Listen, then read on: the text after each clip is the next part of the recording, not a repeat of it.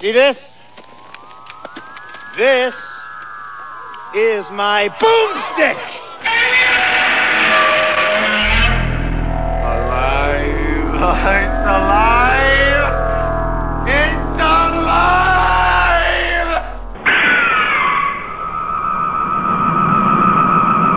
I got news for you, pal. You ain't leading but two things right now. Jack and shit. And Jack left town. Yeah. A radio made of ham. A radio made of ham. Yes, we're just talking about my need for being on air in most obscure ways. So this is my first way of being obscure. You need to get a CB too, so you can go, hey, trucker. Oh, 10-4, good buddy. This is Stranger Danger. Come on, There's got to be some CBers around. Still. I don't know. If I find like a nice ham radio, then I can like talk to the whole world. Yeah, and you can tell them about... And the people that are crazy in their basements will listen to it, and every now and then I would just be like, 24/6. Beep, and then I just turn it off. Like I'm sending out secret codes, even though they're just meaningless. Oh, you know, it'd be cool if you could do it. You could take you could audio record this and play it through the ham radio. Like this is Slow Robot. Oh my God, that would be so great. We'd be reaching out to a new market. We would be real superstars as opposed to like kind of superstars in our minds. That's it. I'm getting a ham radio set up. We're gonna get Slow Robot on ham radio. Slow ham. eateragogo.bacon.org. Oh God! /chocolate. Okay, who are we? What are we doing here? Why are we even here? I just figured, why waste all that great talk about a ham radio when I could just put it on air? Yeah. Anyway, my name is Mao. You're listening to slowrobotagogo.wordpress.com. This is big show number 86. We're stampeding towards the century mark, of which we have no special plans. But what are we doing? Why are we here? You can find us at slowrobotagogo.wordpress.com or on iTunes or on Stitcher or on ham radio eventually and of course sliceradio.com.au, the internet's only place for comedy and podcast greatness.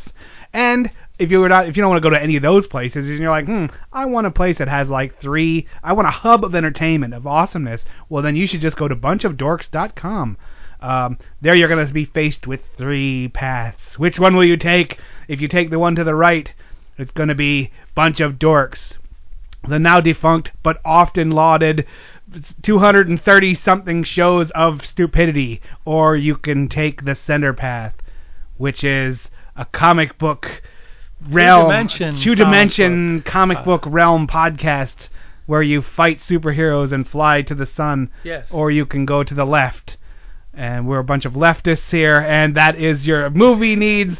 Not me. Yeah, me either. Or you can take the dark, scary path to the left, and that is slowrobotagogo.undertaker.com /WWE. Okay, none of that's real, but do go to Bunch of Dorks if you're sitting in a cubicle and you have lots of time to kill, because there's lots of time to kill there. Killing time. That's what we're doing here. Yeah, killing time. Killing time for you people. Yeah, you better love it. You love us for that. So anyway, we're making your boring job a lot less boring and stressful. And now I'm going to try to scrape the glaze off of your eyes because your eyes are rolling back in your head. This is Slow Robot A Go-Go. We are here to talk about often forgotten, cast aside, malnutrition, misbegotten movies, redheaded stepchildren of the from days movies. Of yesteryear, Days of yore. Stop. I'm going to stop. Okay, yeah. So we talk about B movies, bad movies, and we also talk a little bit about ourselves. My name is Mao. With me, as always, the entertainment, Dr. Morbius. From Parts Unknown. A little bit less Undertaker there. And anybody out there, if anybody out there has a ham radio, please send it to us. Yeah, just mail it to me. Not a radio made of ham though, because that would be gross. Yeah, or spam. If they send it vacuum packed in ice, I could have a ham made of okay, ham. All right, whatever works. But the electronic version, yes. Ham radio, we need one. I gotta get on I got to even study about how to even do one of those or use one of those. Yeah, well, yeah, that's true. You'll figure it out. I will. All right. So, okay, where are we going to start today? I do have a little bit of news and a little bit of welcome. Of course, the first news yesterday, I can't say his name. Hayao Miyazaki retired officially. Okay. He's the guy who did Spirited Away, Kiki's delivery service. He's a Japanese animator who I think has influenced the world as much as Disney or possibly more. He's done a lot of really important stuff. Now he's retired before, but he's like 125, so I think he's going to actually retire. It's this a good time. Yeah, 970 is a good time to retire, and that's. And I would also we picked up a couple new followers this week. People following the show through our blog. I'd like to welcome Tash T and Kendall F. Now Kendall F has go to The Public Blogger. I put down Kendall F of The Public Blogger fame. Tash, I couldn't find any site for her, but nonetheless, thank you for clicking the follow button with us, and hopefully we can entertain you from time and time. We picked up a few followers over there under the bridge, and now we have kind of like a cult thing going on or whatever, the cult of B movies. Yes, we give them robes and let them sit. Yeah, and then they bring us food and money, and they watch our movies too. They gotta get us to bring us a ham radio now. Or ham. Or just ham. I don't know. So yes, yay for all that. All right. What do you got going on, Dr. Morbius? Anything other than that long, boring shtick about whatever? I was going to make a joke about ham and the Jewish holidays, but... Just don't. Just stop. Just stop. The little voice in your head says, you know what? Just pass on that one. Just pass over. Anyway. Just pass over that one. No, but seriously.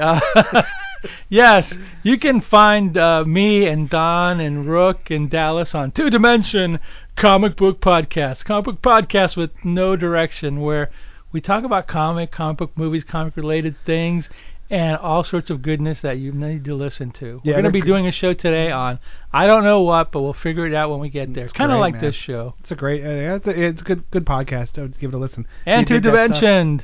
And Two Dimension, which I talked about before, and Destination Nightmare, my blog where I do comic, movies, podcasts, some writing and stuff like that. Yeah. In fact, you might want to pause the show and go there because they get way more traffic than like this show does. So.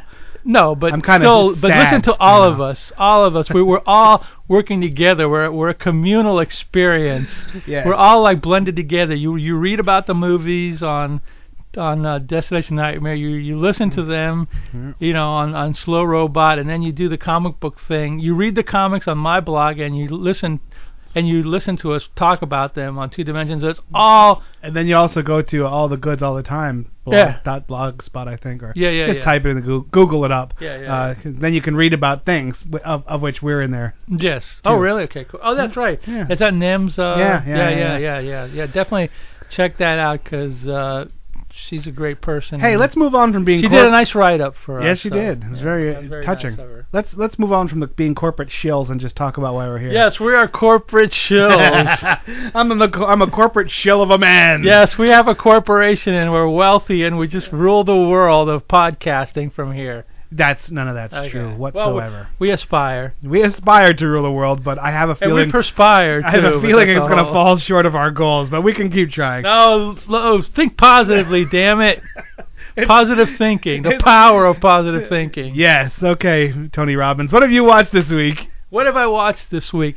I was going to watch this trilogy of 70s greatness, but I wasn't able to watch a third one. Well, who is it? What is it? Okay, we'll talk about the greatness that is Peter Carpenter. You may never heard of Peter Carpenter. That's the wrong Carpenter to watch. Yeah, well, Karen was a good drummer and a singer, but Peter Carpenter was actually a triple threat. He was an actor, he was a singer.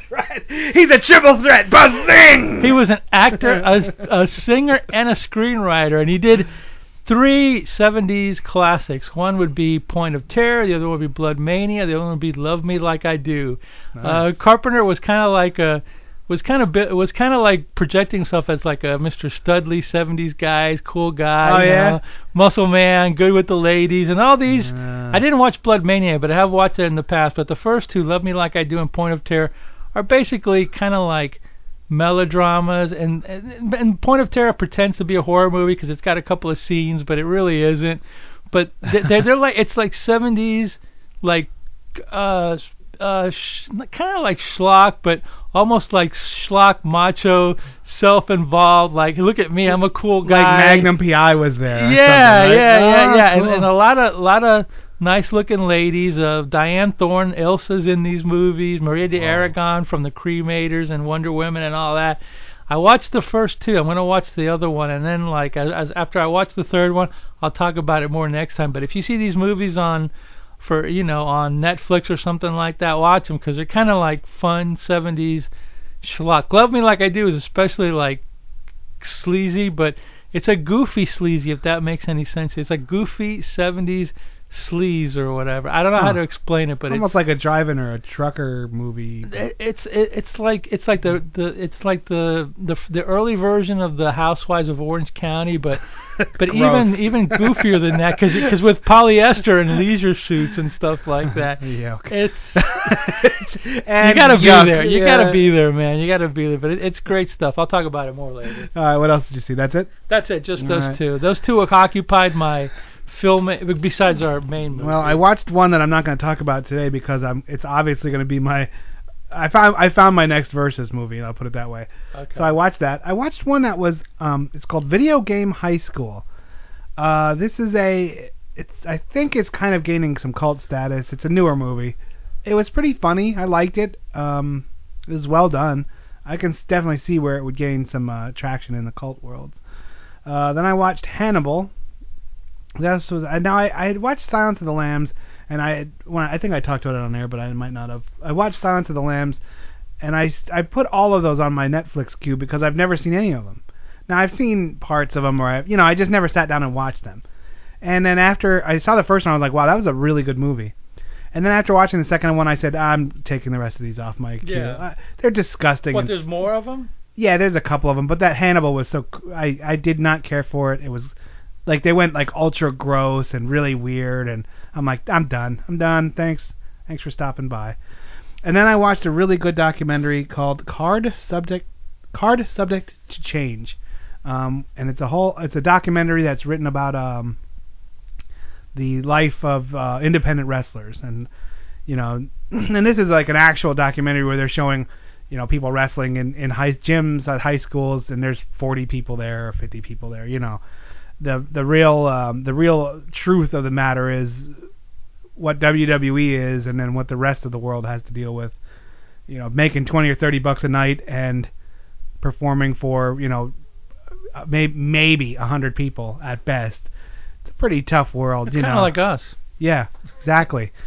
So Howard Stern is the WWE or whatever I guess you'd say, and then we're the Indies. And we're the Indies, yeah. The Indies are a tough place to be. I'll just put it that way. But enjoyable in a lot of ways. Yeah, it is. There's no pressure. No pressure, and you have freedom. These are all people that have other jobs for the most part. One or two of them take themselves a bit too seriously, and one of them that they were actually following, a guy named Trent Acid, actually died. He, of course, developed heroin problems, and it's funny because you saw him in the beginning of this thing. I don't know how long they filmed. It must have been a couple of years at least. Well, yeah, of course it was a couple of years. But in the beginning, he was this very young, strong man, very full of himself kind of thing. And then within a matter of 3 or 4 years, he looked really bad. The junk had killed him. Basically, he was in and out of prison once, and all this stuff, fighting his addictions, and that's it. And then he died. He died of a heroin overdose. So pretty interesting stuff. If you like wrestling at all, I would really recommend you go out and get a Card Subject to Change. There's a couple of WWE ex-talent agents and promoters and stuff like that are on it. So it has some credibility. And that was it. Other than that, I watched an Archer marathon where I watched like about 1 million of the Archers, because those are on streaming now, and to me that you don't really dig those. I watched those. Okay, I didn't get the greatness of it, but I thought it was mildly amusing. I laughed so hard when I watched that. It's just so dumb, the stuff they say in the animation. Oh, it is. Yeah. It's really funny. It's really spoofing hard on the spies, and it's just really funny. I really enjoy that show a great deal. And this week marks the passing of Futurama, as it was the last episode ever. That was still going on? Yeah. Yep. There was still Futurama with still new episodes. It's been canceled like 20 times, but this is the final nail in the coffin. It's over. Right. What they did was Futurama was a show on Fox. Fox kind of buried it. it was on a bad time slot, and it would get preempted by baseball and football all the time.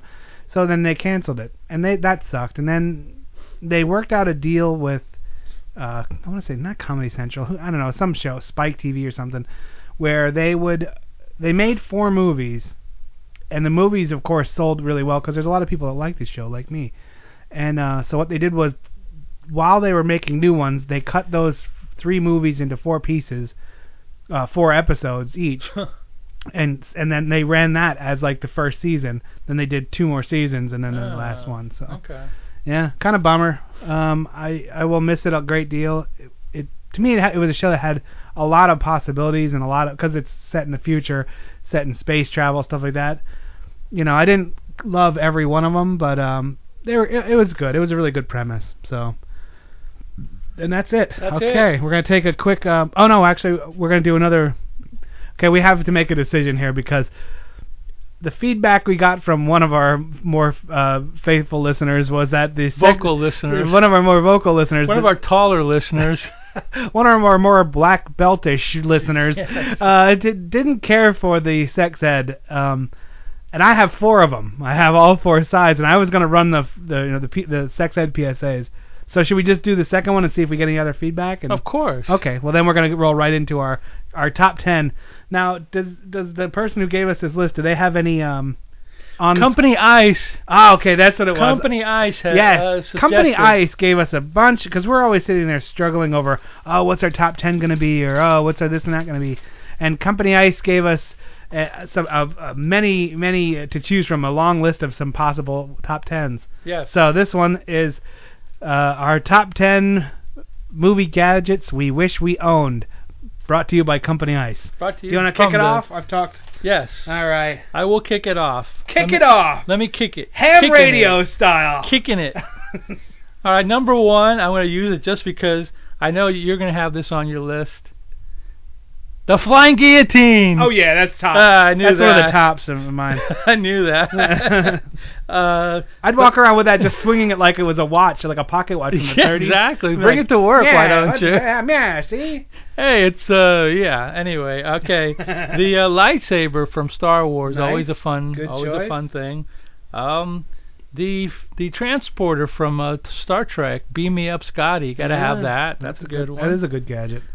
Green Lantern's power ring can turn into anything, big hands or big, whatever. And no, wait, I don't know anything about that one. What's that? Yeah, it's like his ring becomes like whatever he wants it to become. So it could become like a big fly swatter. It could be like a ray that like annihilates people or whatever. It's pretty cool. Wow. And it's green. Spider-Man's web that causes him to fly across all the buildings. That's a good one. That's always. Although I think that would hurt my shoulders. I think. Yeah, you got to work out a little bit, or at least get bit by a radioactive spider. That would help. That would help. This has nothing to do with movies, even though it might at some ways. But X-ray specs. How many? Not always. Have you ever sent? Did you ever send them the money? No, I never did either. No, I knew that. Even as a 7-year-old, I knew they weren't. Even as a young tyke, I knew those X-ray specs would be. Yeah. Would disappoint. Yeah. Iron Man suit with all the rays and all the flying and all that good stuff. Man, your list is way better than mine, I think. Let's see. These two kind of like are one, but I'll just say them as one. Doctor Who's got that phone booth called the TARDIS that flies all around time. Yeah. And then, of course, from the movie The Time Machine, a little time travel double feature for you. Now, which one? I guess they were that one that was like the old style Yeah, one? the old one, which was like a chair with like it had like the Jeopardy wheel behind it. With the like lights kind of the Wheel of Fortune thing going on in the back. Awesome. Of course, Batman's utility belt with all the bat shark repellent and the batarang and the bat thing. And this one I actually had, but not the real one, but an almost like a childlike recreation. The Man from U.N.C.L.'s briefcase that had the camera and the knife that came out of it and the gun inside of it and all that good stuff. What about that guy's shoe? Remember the shoe with the phone? Thank you for saying that. Get Smart's shoe, right? The shoe phone. There's 2 shoes. I'm glad you said that because my friend CK would have like had a beef against me if I didn't say it. Jim West had a shoe gadget, which like when you kicked on it, a knife came out and you could like kick somebody. Now front knife or back knife? Front knife, and you could kick somebody. Because I've seen right both. That's kind of a staple in some of the kung fu stuff. Yeah. Has like the knife in the shoe. Peasant foot or whatever. Yeah. Well, this is from like '65, so it might have predated it or whatever. And then Maxwell Smart's shoe with like Chief talking to Chief or whatever. And then also from Get Smart, the Cone of Silence, where they just, when they want to talk and not everybody hear, this big plastic bubble comes down. And I forgot about the Cone of Silence. What about the shoe that thick Korean dude throws in the Bond movie? No. Well, yeah, the Bond thing, Odd Job's hat. Oh, Odd Job's hat. I'm getting that mixed up with Austin Powers. That the same guy throws the shoe. Who throws a shoe? Honestly, no, it was Odd Job. And of course, James Bond's Aston Martin with all the gadgets on it. I forgot about that one. I purposely stayed away from vehicles because we talked about vehicles, and I kind of stayed away from Bond. Bond is very gadget heavy, and they're all awesome, All right, first I'll start out with my honorable mentions. Of course, the mech suit or the loader suit from Aliens. Remember the one that she fights with at the end? The hoverboard from Back to the Future. And that's the only two honorable mentions I have. These are actually in order. Number 11, the Zathura board game from that movie Zathura, where you play it and it takes you into space and stuff. Oh, it's great. Number 10, a Fembot from Austin Powers. Because cool. We'll leave that to your own imagination. Number 9, Batman's shark repellent. See, I went just to specific. That little can of shark repellent. Bat shark repellent. Awesome. Number 8, just because it was fresh on my mind, that briefcase with the talismans that from Kiss Meets the Phantom. Oh, if you had all those, you could be either one of them. You could be the cat or the demon. Yeah. So I want those talismans. I would like the Necronomicon from Army of Darkness. The Book of the Dead. You'd be able to control things with that. Folks. Yes. This one I begrudgingly put on my list. It's very cool, but I didn't care for the movie very much. The remote control from Click. This is an Adam Sandler movie. Yeah, right. Yeah. I think that was a remake, right? There was an original one? I don't think so. Oh, that was an original? All right. I think it's an original. Yeah, I think you're right. The remote control, of course. The nebulizer from Men in Black. Right. I could make people forget things. That'd be fun. I just do that on my own without a nebulizer. I just talk very droning-like, and people go to sleep, and I leave. Yeah, and they forget. Yeah, very good. Okay. Big Baby from Hellboy, which is that nice big gun. It almost looks like a Taurus Judge, but that's whatever. The Ball of Evil from Heavy Metal, the little the little marble of evil. Yeah. I'd like that, to have that around. Then my number 2, of course, the Flying Guillotine from Masters of the Flying Guillotine, and number 1, a lightsaber from Darth Vader. I'd say Darth Vader's lightsaber just because. Oh, but you reminded me of the movie Phantasm, that flying ball that has a blade on it. You ever see that movie? Yeah. That's another cool gadget. I don't know if I want it, but maybe I could use it in a pinch. I purposely tried to stay away from vehicles and stuff like that. I don't know. I was thinking about the chainsaw from Army of Darkness, but that was kind of like the chainsaw from the hand. Texas Chainsaw. No, the hand one from Army of Darkness. But I was like, that looks like clunky. It'd be hard to use. It's not a vehicle, though. No, but I mean, it was too clunky. Yeah. I labored over that one for a while, then I was like, I'll just use the Necronomicon, because that couldn't control armies of dead. Yeah. That could come in handy. All right, that's it for that. We're going to drop in our second edition of our Sex Ed PSA from 1940-something. So enjoy that. Listen and learn. Listen and learn about sex ed and Jesus and fun ham radios. Now here's something we hope you'll really like.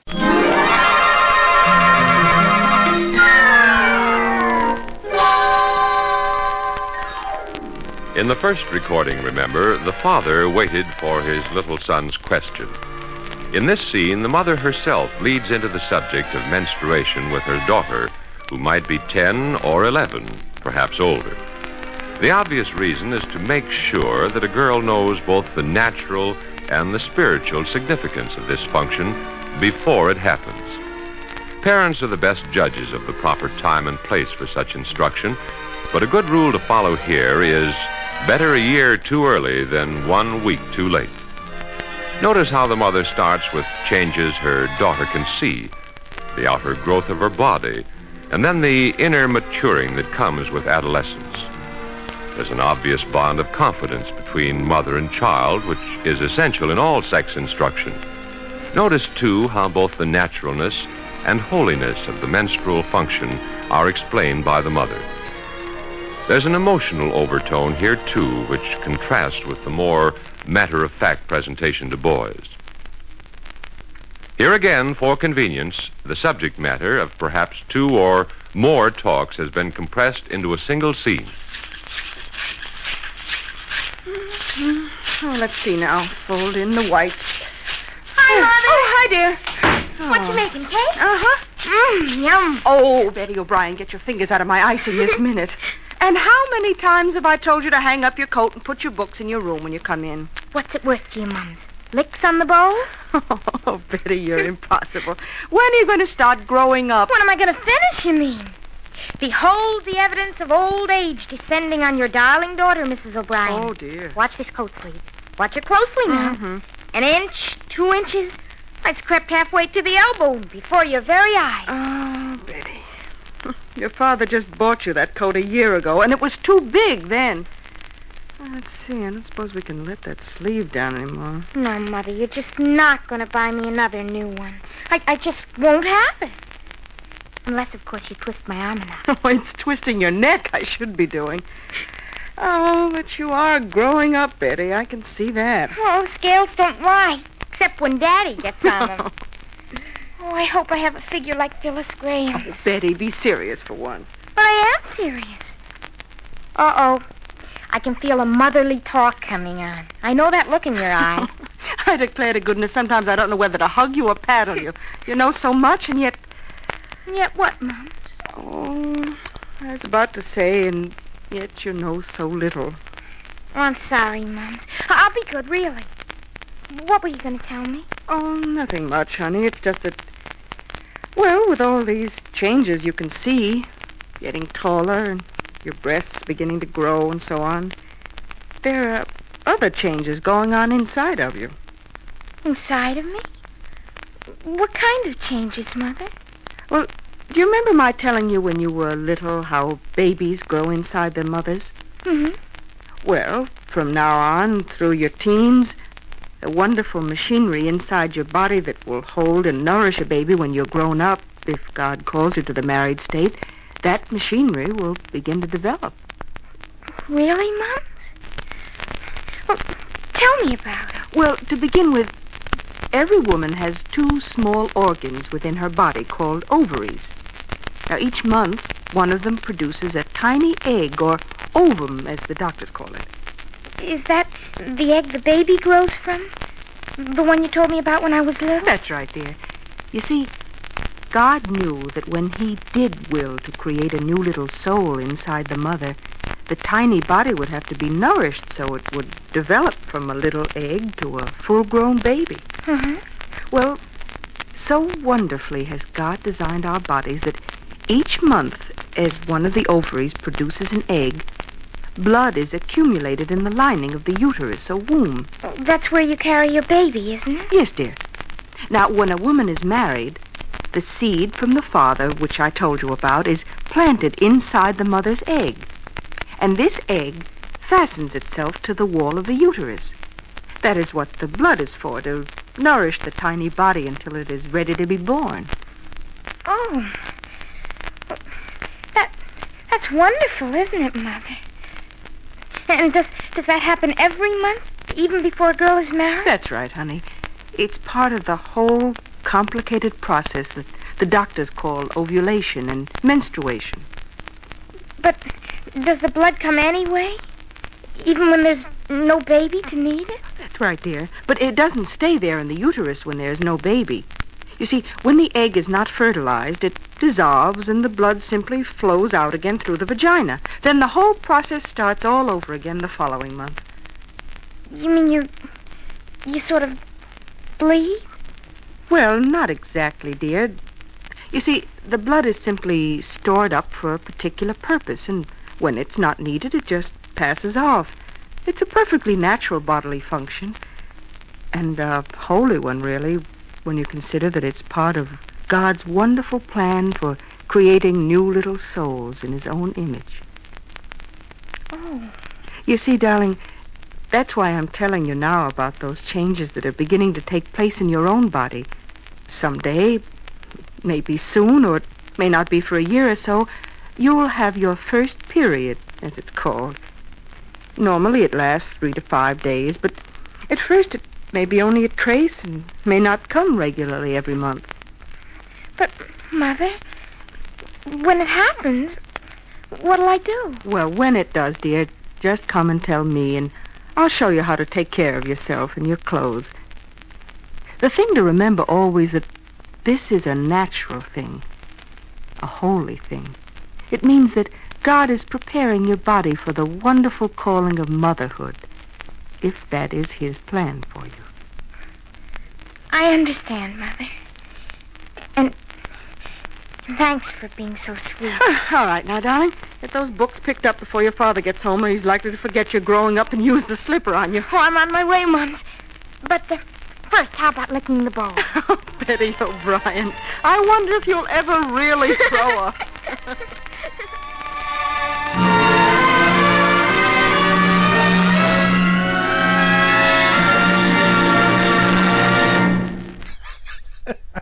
That was painful, dude.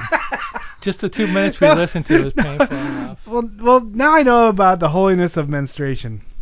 Anyway, moving on to our movie of the week. We're going to be hearing about this from people. So. Well, I know one for sure, but for sure. if you I'll throw this out there. Just take it with a grain of salt. I'll throw this out there, and we'll see what if anything comes back. If you have anything to say about the our PSAs, there's 2 more. There's 4 total. That's number 2 of 4. These were sex education records that were played for American students, 40s, 50s, probably 60s. Probably. So, if you have anything to say about that, send us an email. Just put your podcast or something like that, or PSA something, and send it to zenbone@hotmail.com. I haven't put that out there very much because, to be honest, we don't get very many emails. We get some. We would get some here and there, but if you have a pro or con to this wonderful time vault of Americana, time capsule. That's what I'm trying to think of. If you have anything to say, good or bad about it, shoot us an email and let us know what you think. But don't shoot us. We didn't do it. We're just passing along the message. We're just the messengers. We're just fulfilling our court-appointed public service announcement. Yeah, this is why we get a podcast, because we get PSAs, so enjoy. Yeah, that's a lie we're going to stick with. Anyway, what are we doing this week? We picked out a goodie this week. We picked out a movie about movies. We wrestled around. We were like, not physically wrestled, but we wrestled with, should we do an action movie? Should we do a comedy? Should we do what are we going to do this week, And we did all. Yes, we did everything.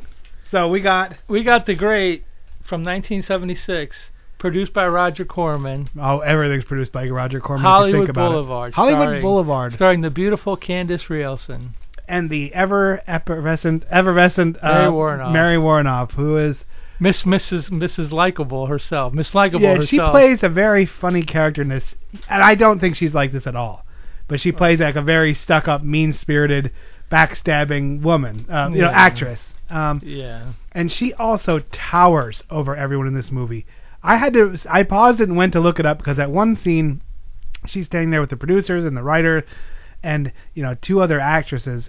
And I swear she has 1.5 feet on all of them. She's not that big. It says she's only 5'8"3/4 or 5'9". But that's a tall woman. It is. But my God, she's like 1 foot taller than everyone. She must have been wearing Kiss boots and been on a pitcher's mound, and everyone else was. Maybe they were accentuating it a little bit, but Hollywood is full of short people with big ambitions. Yes, I guess, I don't know. And so I was really happy to see Mary again. She's one of those actresses that's been. I've seen her in a lot of stuff. I've always enjoyed her. I always I think very highly of her. So it was cool that she was in this movie. What is this movie anyway? What is this supposed to be? What was this? It's supposed to be a takeoff on Corman movies. It was made on a bet by Corman and 2 of his editors. So it was made on a bet. This movie was made on a bet that they bet Corman that they could make a movie for $50,000, and Corman said, "All right, and I'll up the ante and I'll make it even a bigger bet. You got 10 days to do it." So they did it in 10 days using. But $60,000. It went up to 60,000, I think, but I think they started at 50, somewhere in that area. But Right. they did do it in 10 days using lots of stock footage from Corman movies. And part of the charm of this movie is spot the movie, that clip that they're using. Right, and they did a lot of the whole thing is it's a parody of making a B movie in Hollywood. Yeah. Now there is some truth to the writing because the star Candy is Candy like Hope. Candy Hope is a bright-eyed girl who comes from Indiana to be a movie star, and of course they do a lot of that where she gets there and she's taken, she goes into a couple sleazy places and runs out, and then she gets duped into being the driver for a bank heist, Oh yeah, well first she goes to that. Let's go to the first thing. That's pretty funny when they're filming the skydiving scene. Oh, that's right. Before the intro scene is like they're filming a skydiving scene and we get introduced to the director and Mary the actress and the producer PG and he's in the van with one of the starlets or whatever, and then they come out and then they're filming a skydiving scene, except one of the skydivers. A ripcord doesn't open or whatever, so they're going like, oh my God, no, what's gonna happen? All off scene, of course. Yeah, all off scene, and then they do like the Wile E. Coyote thing where they did. Where like you hear her flying and they're like, oh no, and as they look down you hear boom, this loud boom, and then they cut to like the ground and you see like the impression of like her like embedded deep in the ground. It was like the Wile E. Coyote style, like where it was the outline of this woman like in the dirt, like she went through the earth, So at that point, it's going to be like a goofball movie, and it is. It was. So then they're like, oh, that's so tragic, and then they're like, oh, how are we going to find another stunt person? Yeah, that's all. Right. They immediately go to like, oh no, now what? No more close-ups or something. No remorse, nothing. Yeah, they like, okay, well, did you get it? Okay, let's wrap it. Let's go to the next one or whatever. So yeah, throughout this whole movie, because this wasn't like, it was a comedy, but I didn't like laugh out loud at anything really. It was a very good satire, and satire usually doesn't work. In this case, it was very poignant and it did work. It was very funny. There was a lot of layers to this movie. It was truthful. Yeah, because these guys were writing about the truth of where they lived, what they were surrounded by, because anyone who reads about Hollywood or reads about movies in the industry, it is a horrible endeavor from all aspects. Right, yeah. So basically, Candy comes to Hollywood. Kind of sounds like a title of a porno movie. But anyway, which I think it is. But besides that, look it up or Google it or whatever if you want to. But not at work. Not at work. You can get in trouble for that. Do it at home, please. But at any rate, she goes in and she's looking for an agent. So finally, she goes into the office of Walter Paisley, which was a reference to. The actor who plays Walter Paisley, Dick Miller, actually played the character Walter Paisley in a 1950s movie called Bucket of Blood. So at this point, this is like they're in-joking all the Corman movies. See, and I didn't get a lot of them, which is probably part of why I wasn't laughing out. Yeah, you didn't get totally the in-jokes or whatever. Yeah, like you smirk more. You go. It's like a knowing laugh. Right. I mean, it's kind of that kind of movie. So, and even the director, his name is Eric Von Lepp. That's the name of the Boris Karloff's character in that clip that we saw of the chair or whatever. So there's a lot of that going on, That's cool. And so anyway, she goes to the agent and she tries to get. He's like the totally like dirtbaggiest agent there is in Hollywood.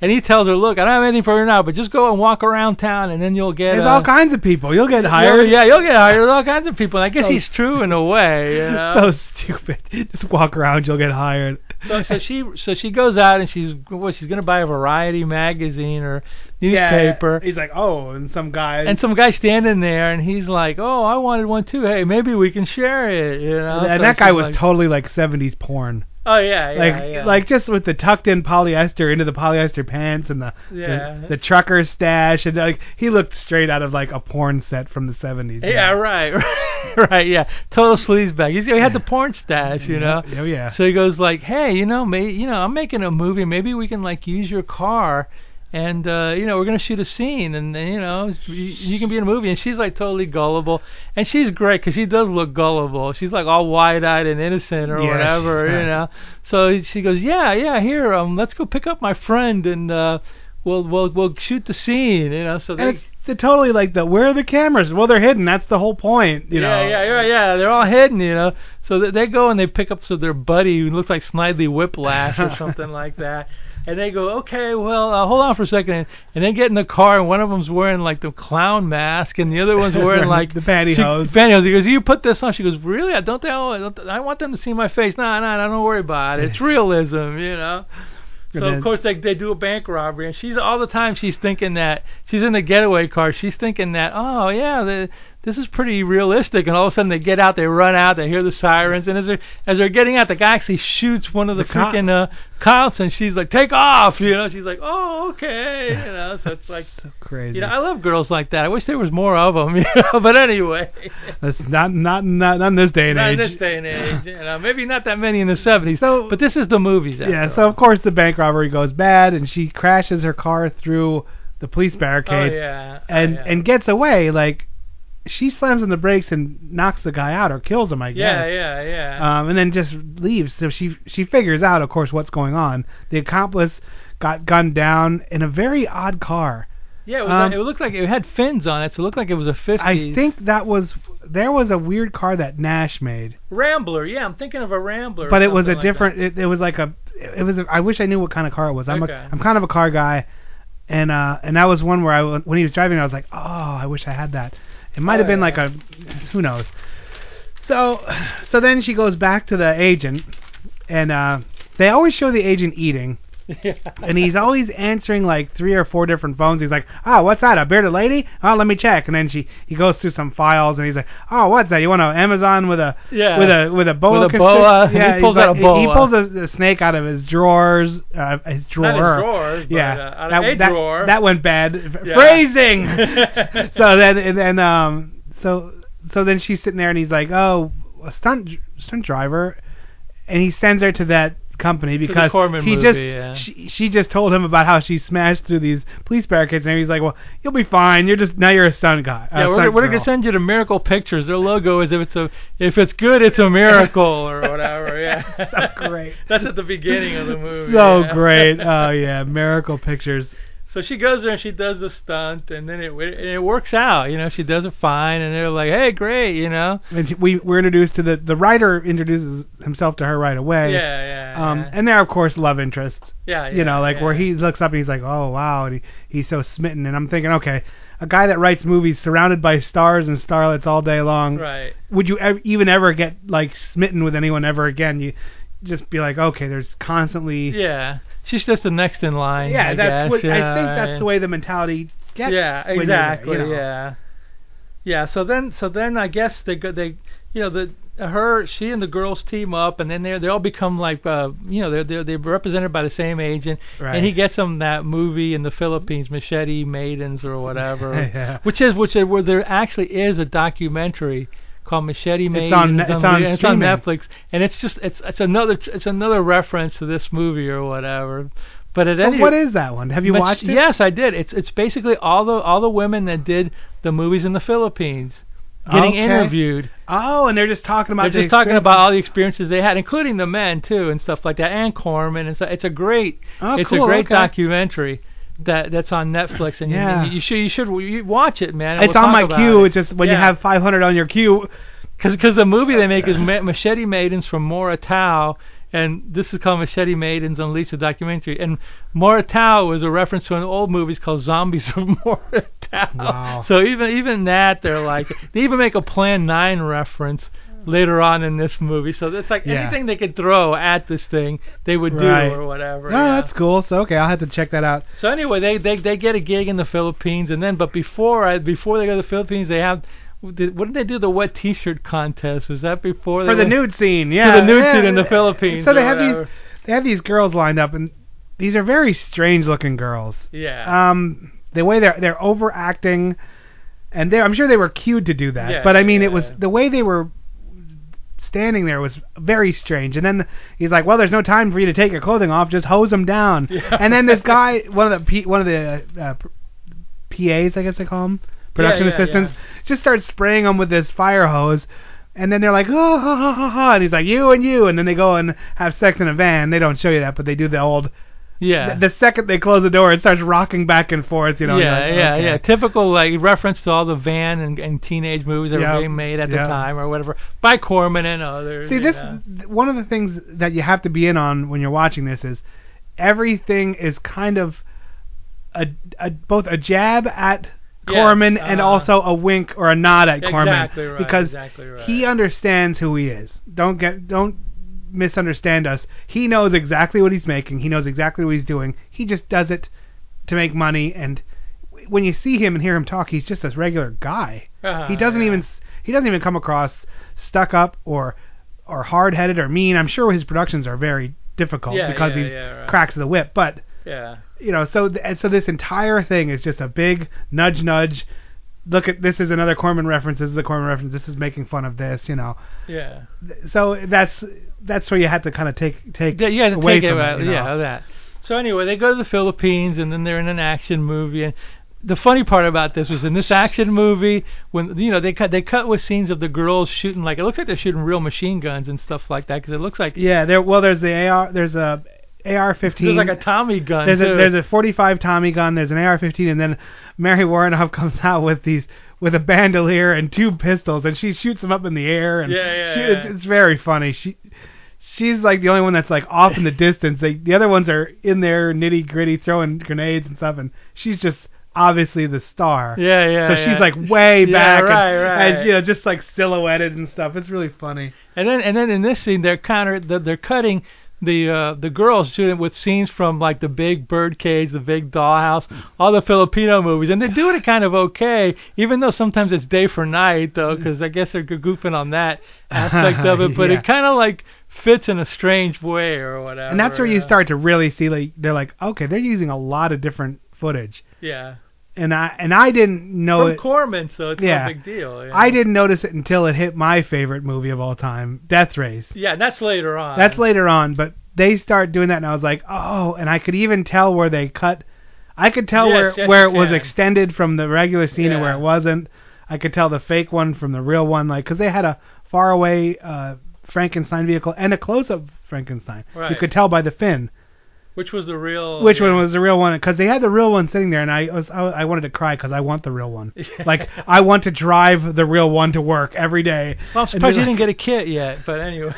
Oh my God! If you had the money, if you had the ladder, you would get a kit of Frankenstein's car. Oh yeah, I would have it built, a 100% replica, and drive it around every day with a mask on in every way and a cape. And go to Walmart because you just fit in right there with a cape and I would just sit there just spinning donuts in my Frankenstein car and people would be like, oh, it's that guy again. Oh, it's Frankenstein. Okay, here we go. Yeah. Well, I don't think I'd wear the gimp mask, but I would drive that car. Oh my God, I would drive that car. People would be like, what is this? I'd be like, if you don't know, then you shouldn't know. Be gone with you. I'd probably wear the Frankenstein cape. Okay, at least the cape, yeah. And the hand grenade. I'd have that. The hand grenade. The hand dash grenade, yes. Yeah. All right, moving on. So anyway, we're in. They're shooting all the scenes of the shooting, but then they cut. Then they have to do, and this scene is almost uncomfortably, kind of like it's almost uncomfortable because it seems a little bit like she was a little bit freaked out by that rape scene that they do. Yeah, that was a little too close for comfort there. And I think it must have been real. I think that must have happened on a set. Or maybe they were talking about that scene from the Galaxy of Terror, like where the actress is like, no, I'm not, no, or, you know, like, well, she said she did it, but that must have been something that happened. That must have been, she must have had a weird reaction to that because basically they're shooting like this scene where they're just go, okay, cue rape scene, so she's lying on the ground. And there's like 5 guys, and they're pulling her shirt off. And then it's cut, and then the way she reacts, it's just a little too like, oh my God, no, I didn't think it was gonna be like this. You know what I mean? Yeah, it's pretty weird. Either that, or it's the greatest acting that I've ever seen in my life, Academy Award winning. But it seemed a little uncomfortable, and they repeat it again too. I know. I didn't like the first one. I don't care for that in movies at all. Yeah. Leave it to my imagination. I don't need to see any of that crap. I hate it. And then they redid it again, and I'm like, what is this now? Like, but it was the one. But I got to say that when I watched it the first time, it's one of the scenes that I found the most memorable, just because of like it seemed a little too real for. There was something there. There was something going on. They wrote that in there for a reason. And then when she runs off and the guy's holding her, it almost seemed like that was real too. You know what I mean? It's like, oh my God, no, you know. And there was a credit for this was one of the credits that cracked me up. At the end, and it says like, you know, Mary, this and that, and there was one credit goes, ubiquitous Filipino. Yeah. And the one actor, and I was like, oh my God.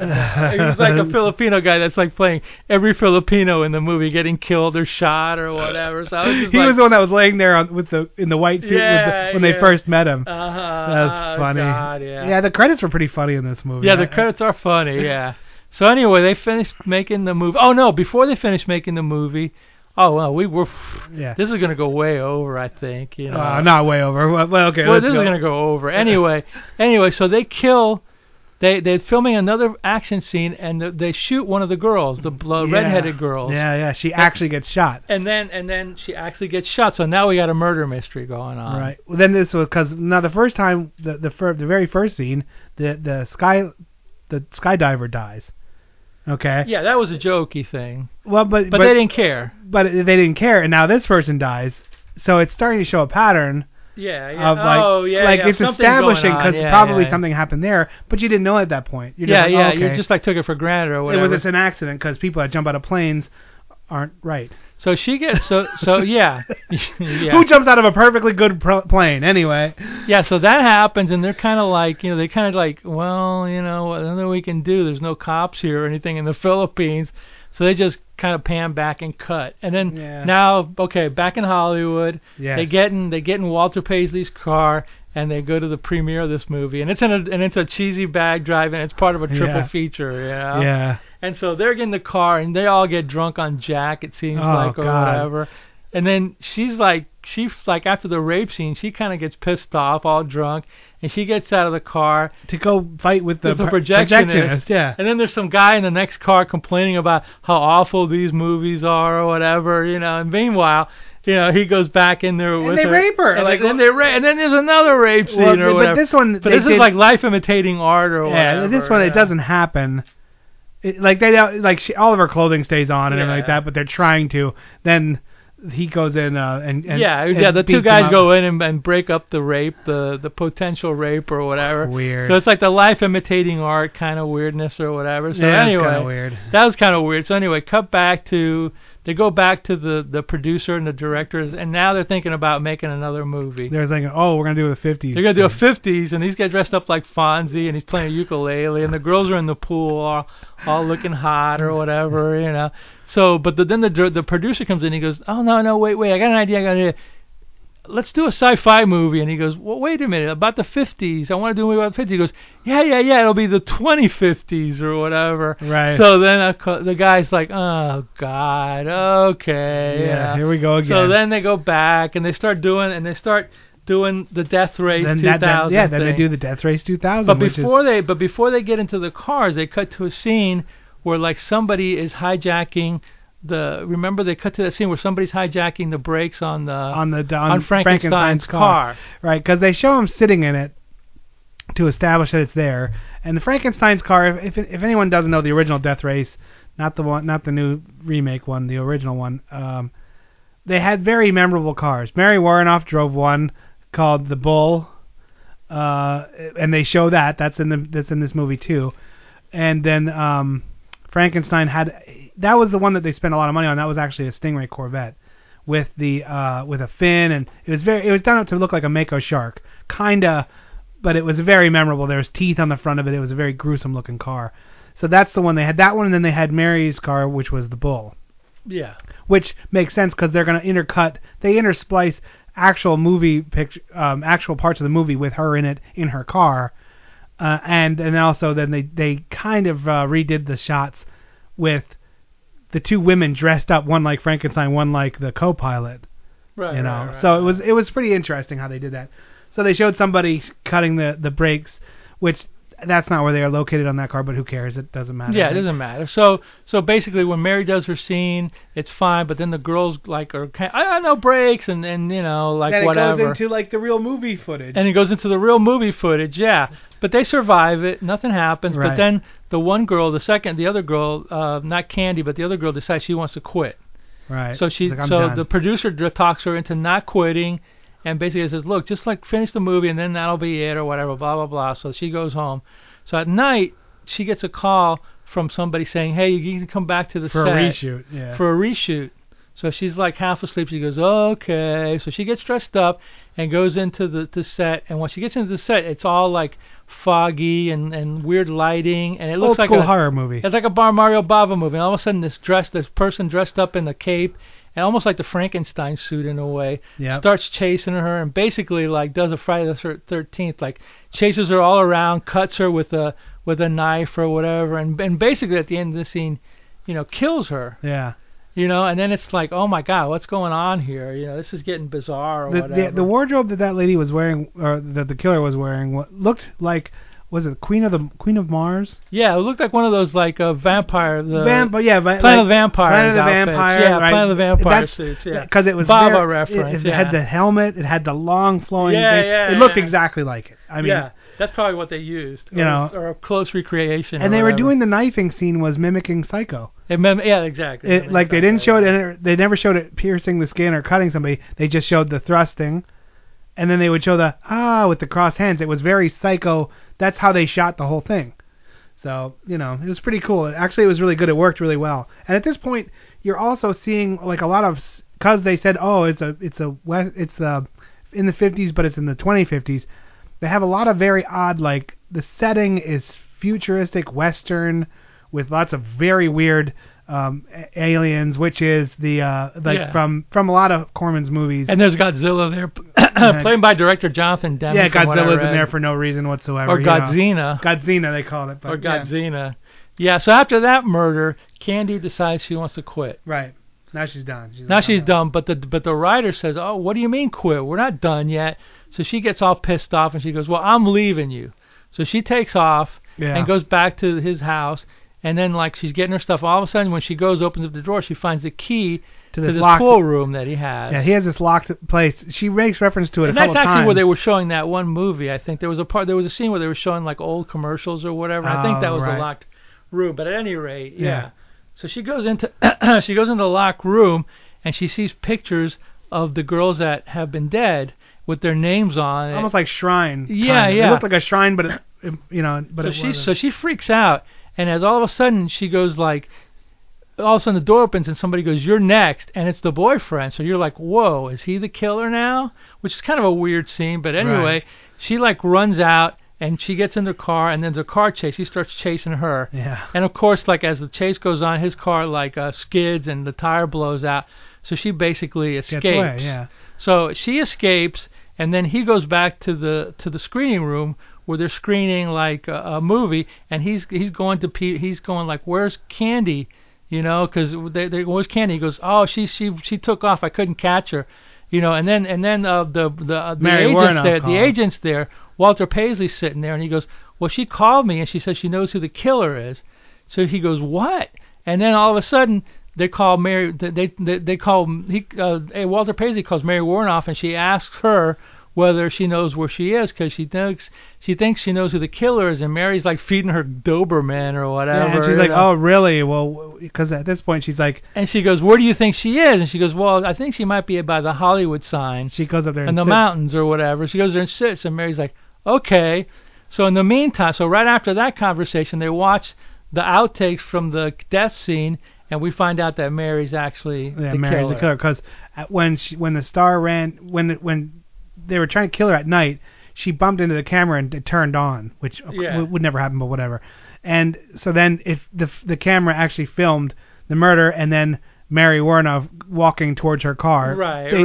Right there, you know. Yeah, right. There was that one part where she didn't realize the camera was actually filming. Right, she didn't know it was filming. And it was part of the dailies or whatever. Right. So they're like, oh my God. So dude takes off, and then there's a big grand finale at the Hollywood sign. At the Hollywood sign. Which this was pre-restoration. So it was a real shithole that time. Yeah. It looked like they actually knocked down one of the letters, actually. Yeah. For real. I don't know. It was very odd. I didn't realize how cheesy that actually was until they redid it. Now it's much better, I think. Yeah. Back then it was like from the 30s or something. It just looked like it was sheet metal. Yeah, exactly. Yeah. So there's a big finale, and you'll have to watch this movie to find out what happens. So it was a lot of fun. Definitely would recommend it. What are you giving it? This is one of my favorites. I'm going to give it like a 9, just because it's a movie about movies. It has some of my favorite actors and actresses, and it's just enjoyable for me. Cool. All right, I'm going to give it I'm going to say a 7.5. I didn't get a lot of the in-jokes, but it was a very fun movie. You know what the problem is? It's in-jokes from movies pre-76. So, you know what I mean? It's like there's already 40 years of like post this movie. So it's referring to what happened in the 70s and 60s. So if you're from that era, you're probably going to get a lot of it more. But with the internet now, you can read up on all the in-jokes and watch it, and then like take a look at it and check it out. And enjoy definitely. It. All right. That's all we got for this week. We hope you enjoyed it. And again, if you want to shoot us an email about if we should continue and do the last 2 PSAs, feel free to. And because if not, we're just going to do them. Well, I probably will just do them anyway, but All right. Thanks for listening, and we'll see you next week.